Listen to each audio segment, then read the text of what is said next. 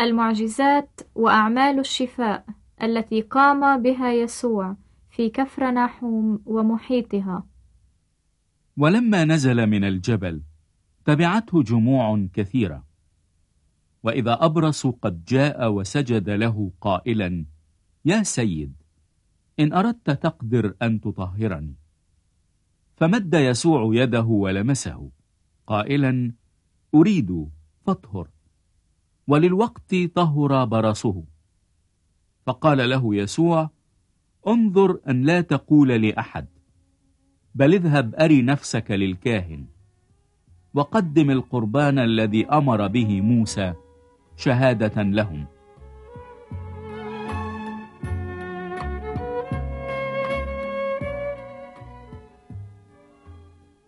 ولما دخل يسوع كفرناحوم جاء إليه قائد 100 يطلب إليه ويقول: يا سيد، غلامي مطروح في البيت مفلوجا متعذبا جدا.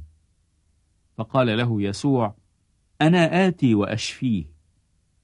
فأجاب قائد 100 وقال: يا سيد، لست مستحقا أن تدخل تحت سقفي، لكن قل كلمة فقط فيبرأ غلامي، لأني أنا أيضا إنسان تحت سلطان، لي جند تحت يدي، أقول لهذا اذهب فيذهب، ولآخر أتي فيأتي، ولعبدي يفعل هذا فيفعل. فلما سمع يسوع تعجب وقال للذين يتبعون: الحق أقول لكم، لم أجد ولا في إسرائيل إيمانا بمقدار هذا.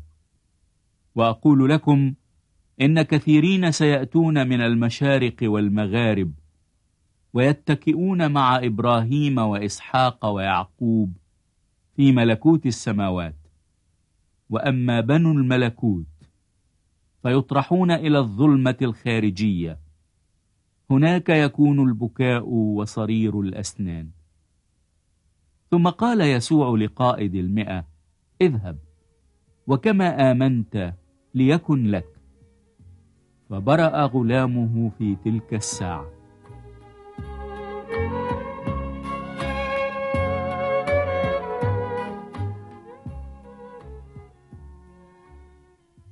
ولما جاء يسوع إلى بيت بطرس رأى حماته مطروحة ومحمومة، فلمس يدها فتركتها الحمى، فقامت وخدمتهم.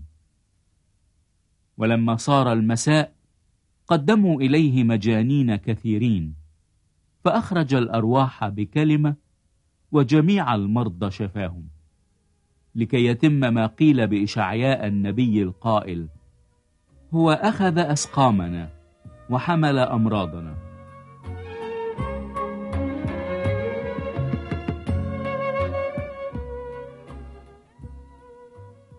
ولما رأى يسوع جموعا كثيرة حوله أمر بالذهاب إلى العبر. فتقدم كاتب وقال له: يا معلم، أتبعك أينما تمضي. فقال له يسوع: للثعالب أوجرة، ولطيور السماء أوكار، وأما ابن الإنسان فليس له أين يسند رأسه. وقال له آخر من تلاميذه: يا سيد، ائذن لي أن أمضي أولا وأدفن أبي. فقال له يسوع: اتبعني، ودع الموتى يدفنون موتاهم.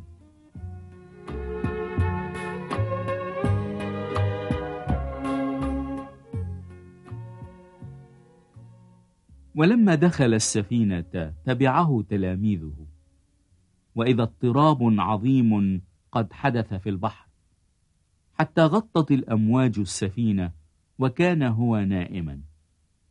فتقدم تلاميذه وأيقظوه قائلين: يا سيد، نجنا، فإننا نهلك.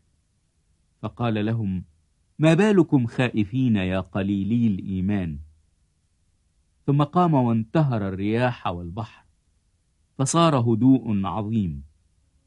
فتعجب الناس قائلين: أي إنسان هذا؟ فإن الرياح والبحر جميعا تطيعه.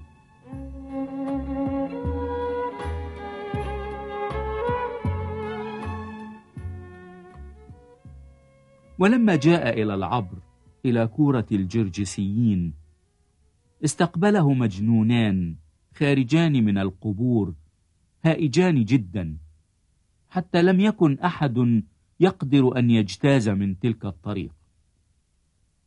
وإذا هما قد صرخا قائلين: ما لنا ولك يا يسوع ابن الله؟ أجئت إلى هنا قبل الوقت لتعذبنا؟ وكان بعيدا منهم قطيع خنازير كثيرة ترعى. فالشياطين طلبوا إليه قائلين: إن كنت تخرجنا فأذن لنا أن نذهب إلى قطيع الخنازير. فقال لهم: امضوا. فخرجوا ومضوا إلى قطيع الخنازير، وإذا قطيع الخنازير كله قد اندفع من على الجرف إلى البحر ومات في المياه.